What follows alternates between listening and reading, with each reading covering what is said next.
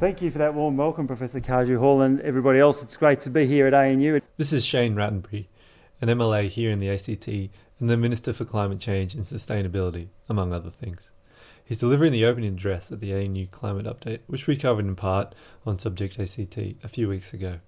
The ANU Climate Update is an update of the most recent knowledge on climate change. It's a series of presentations on how the climate is changing and how we're responding, or not, to these changes. The reason I'm opening this segment with Shane's address is because in this segment we'll be talking about the ACT government's response to climate change. And spoiler, if Shane's been asked to deliver the opening address at an ANU event about climate change, you can be sure that what the ACT government is doing is being looked on pretty positively. But that's not what this segment is wholly about.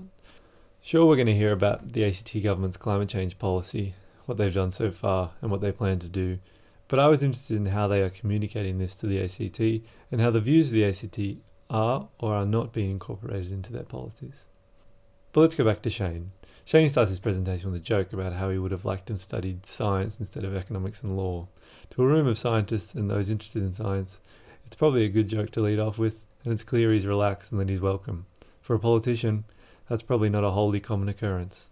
But no, I'd like to, it is great to be back on campus and to see ANU taking such a lead in the study of climate change and helping to build Canberra's reputation as a centre of excellence when it comes to both understanding climate change and responding to it.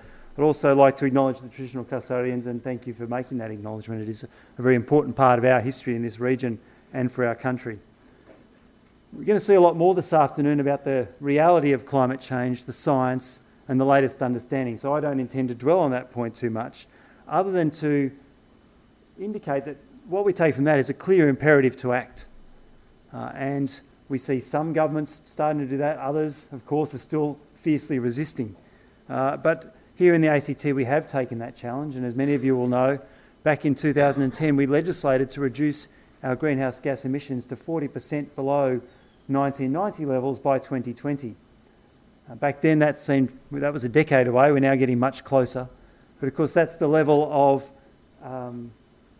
reduction in emissions that scientists tell us we need to be achieving to stay within safe global climate limits. To achieve that, we are now pursuing 100% renewable electricity. That is no longer a target. We have actually signed the contracts and we will deliver that in the next 2 years. And so, thank you. It's important to jump in here and quickly explain something. The ACT purchases a quantity of clean energy that has been generated outside of the territory, which is equivalent to the amount of energy that the territory consumes. That's how they've managed so easily to meet all their energy needs with clean energy and meet this impressive target. All of that energy was not produced in the territory, although of course the ACT does produce a lot of clean energy. That single measure will actually help the ACT achieve that 40% reduction target. We will get to that by 2020. So we're on track for the big first step that we need to take to begin to tackle climate change. And whilst we're a small jurisdiction, and there will be those who argue that our emissions in the global scheme of things are not significant, that cannot be the answer, because there is no single action or no single city that can make all the difference. Everybody must play their part, and here in the ACT we have a role as global citizens, particularly wealthy global citizens, to do our part to tackle the global climate challenge. I should also point out here that the ACT has very little industry or any of the dirty stuff, smelters, coal-fired power plants, etc., which produce nasty emissions. Other states in Australia will point this out and will criticise the ACT and say it isn't as easy for their states to lower emissions, and they are probably right, it probably isn't as easy. However, Shane's point addresses that popular criticism, along with addressing another.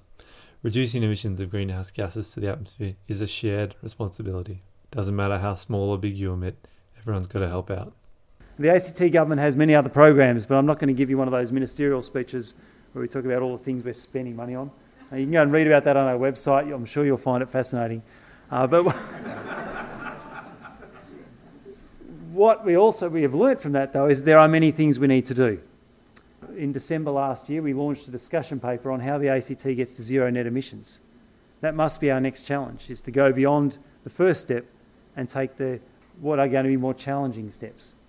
Because in a way, the 100% renewable electricity target, very significant achievement, has been achieved relatively easily. No one's changed their behaviour. No one's had to do anything. It's been great government policy. I feel I can say that. We've done it in a cost-effective way. It's affordable for most Canberrans, and for those for whom it is a challenge, we have other programs in place to assist them. To go from here, as you can see from this emissions profile, we get into areas where it's much harder to reduce emissions. It is about this point in Shane's presentation when I begin to think that there's something different about the way he speaks. Maybe it's the way he reads the room and the way he presents himself, or maybe it's his honesty in speaking about what has been a highly vexed issue.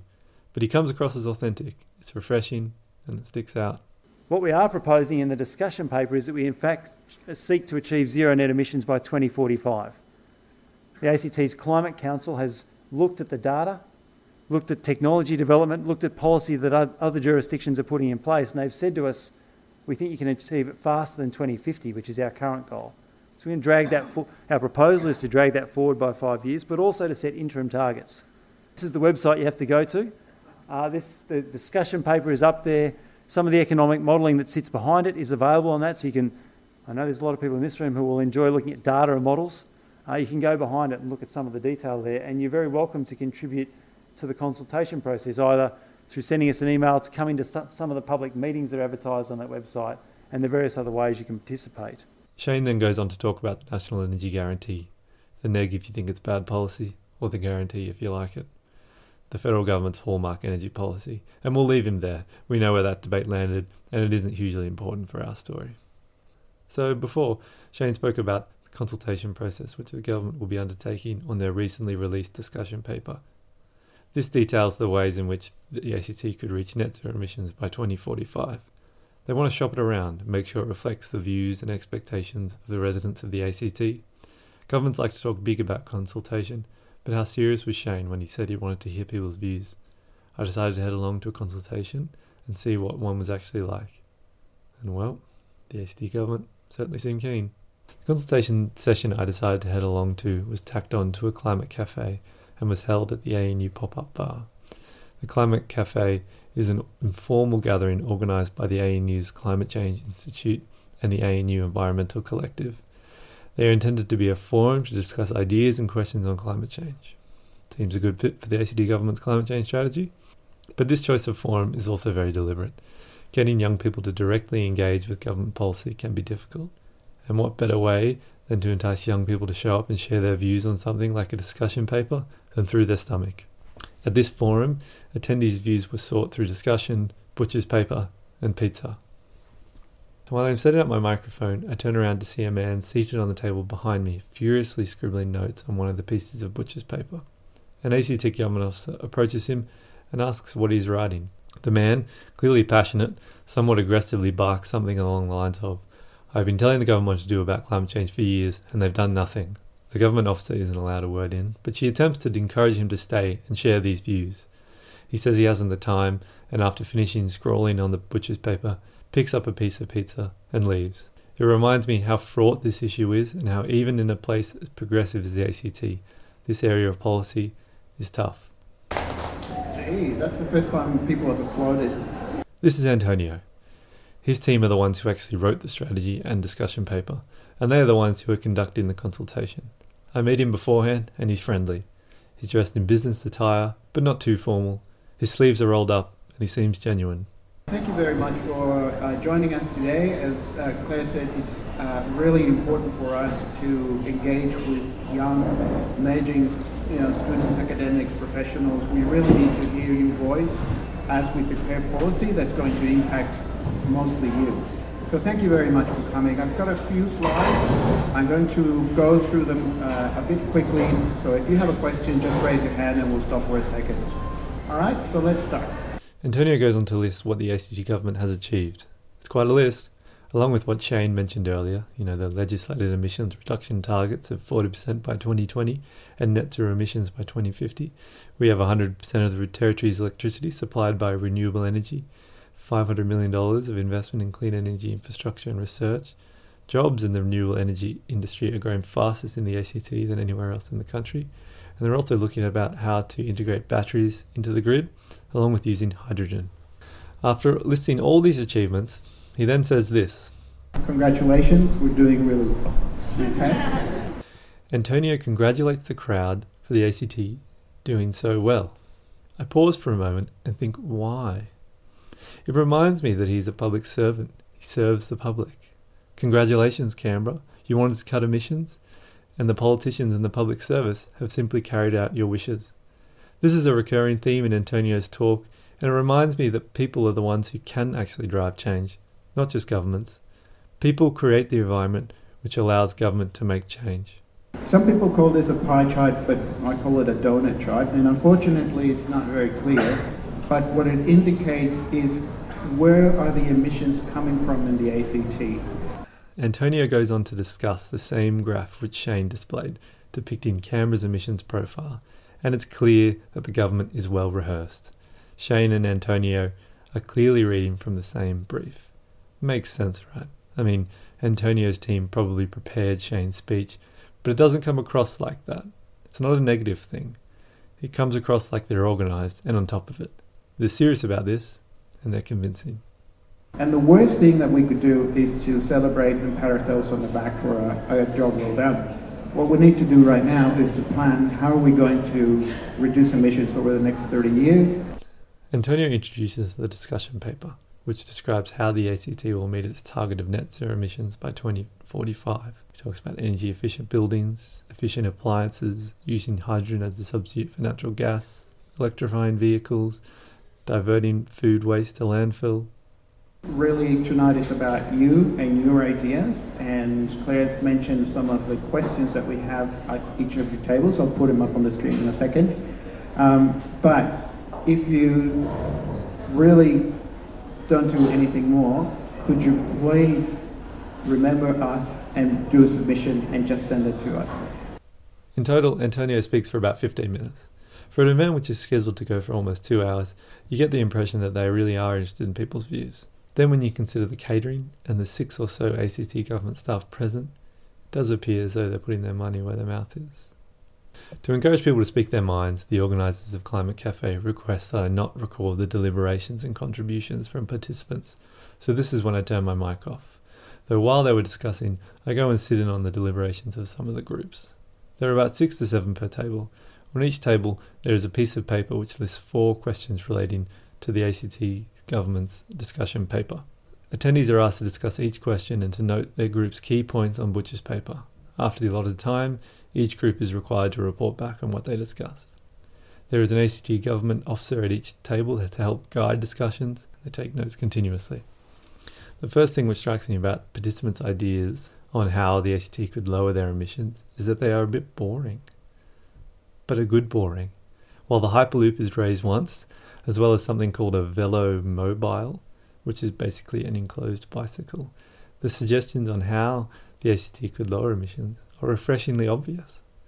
Energy efficient buildings, better public transport, bike lanes, electrified transport. Young people get slammed for their pie in the sky, not in a million years ideas, but all of these suggestions appear wholly doable and pragmatic. Well, maybe not the Hyperloop, but everything else. At the conclusion of the event, I harangued 2 attendees, Holly and Nick, to talk to me about the event. I first asked Holly on her opinion of the ACT's targets. I think it sounds really great. I think those are fantastic goals to try to achieve, and I'm hopeful that as we feel the impacts of climate change, unfortunately, that will get people to make changes. I'm pretty sure I know the answer. I mean, I've been hinting at it for the whole segment, but I thought I had to ask someone. Nick's clearly keen and well informed. I asked him whether he felt this evening's event was a genuine attempt to get the public's views. I think this evening was definitely... This is the playlist of the pop-up, not my own. Not that there's anything wrong with Kalani. An opportunity for the government to hear what the general public, or part of the general public, has to say. And I think they were generally interested to hear. And the fact that we had scribes at the tables, from the government to write down what we were saying and to then relay that, shows that I think they're trying to take a step in the right direction. because again, not everybody's going to be proactive in wanting to submit something to the government in regards to the discussion paper, and if you can get everybody collectively together to discuss, that can be one effective method. And yeah, I think it was a nice sort of situation to try and do that. It seemed like a genuine attempt from them to try and understand what people have to say. Again, sort of engaging with the public as opposed to coming up with policies or ideas and just saying, well, this is going to be the right step. Getting the public's opinion is crucial. The consultation period on the discussion paper has now closed. Any feedback on the strategy will now be incorporated into a report that will be released in the middle of 2018. We'll certainly be following it up to see how the views expressed at the Climate Cafe are incorporated into the ACT's next climate change strategy.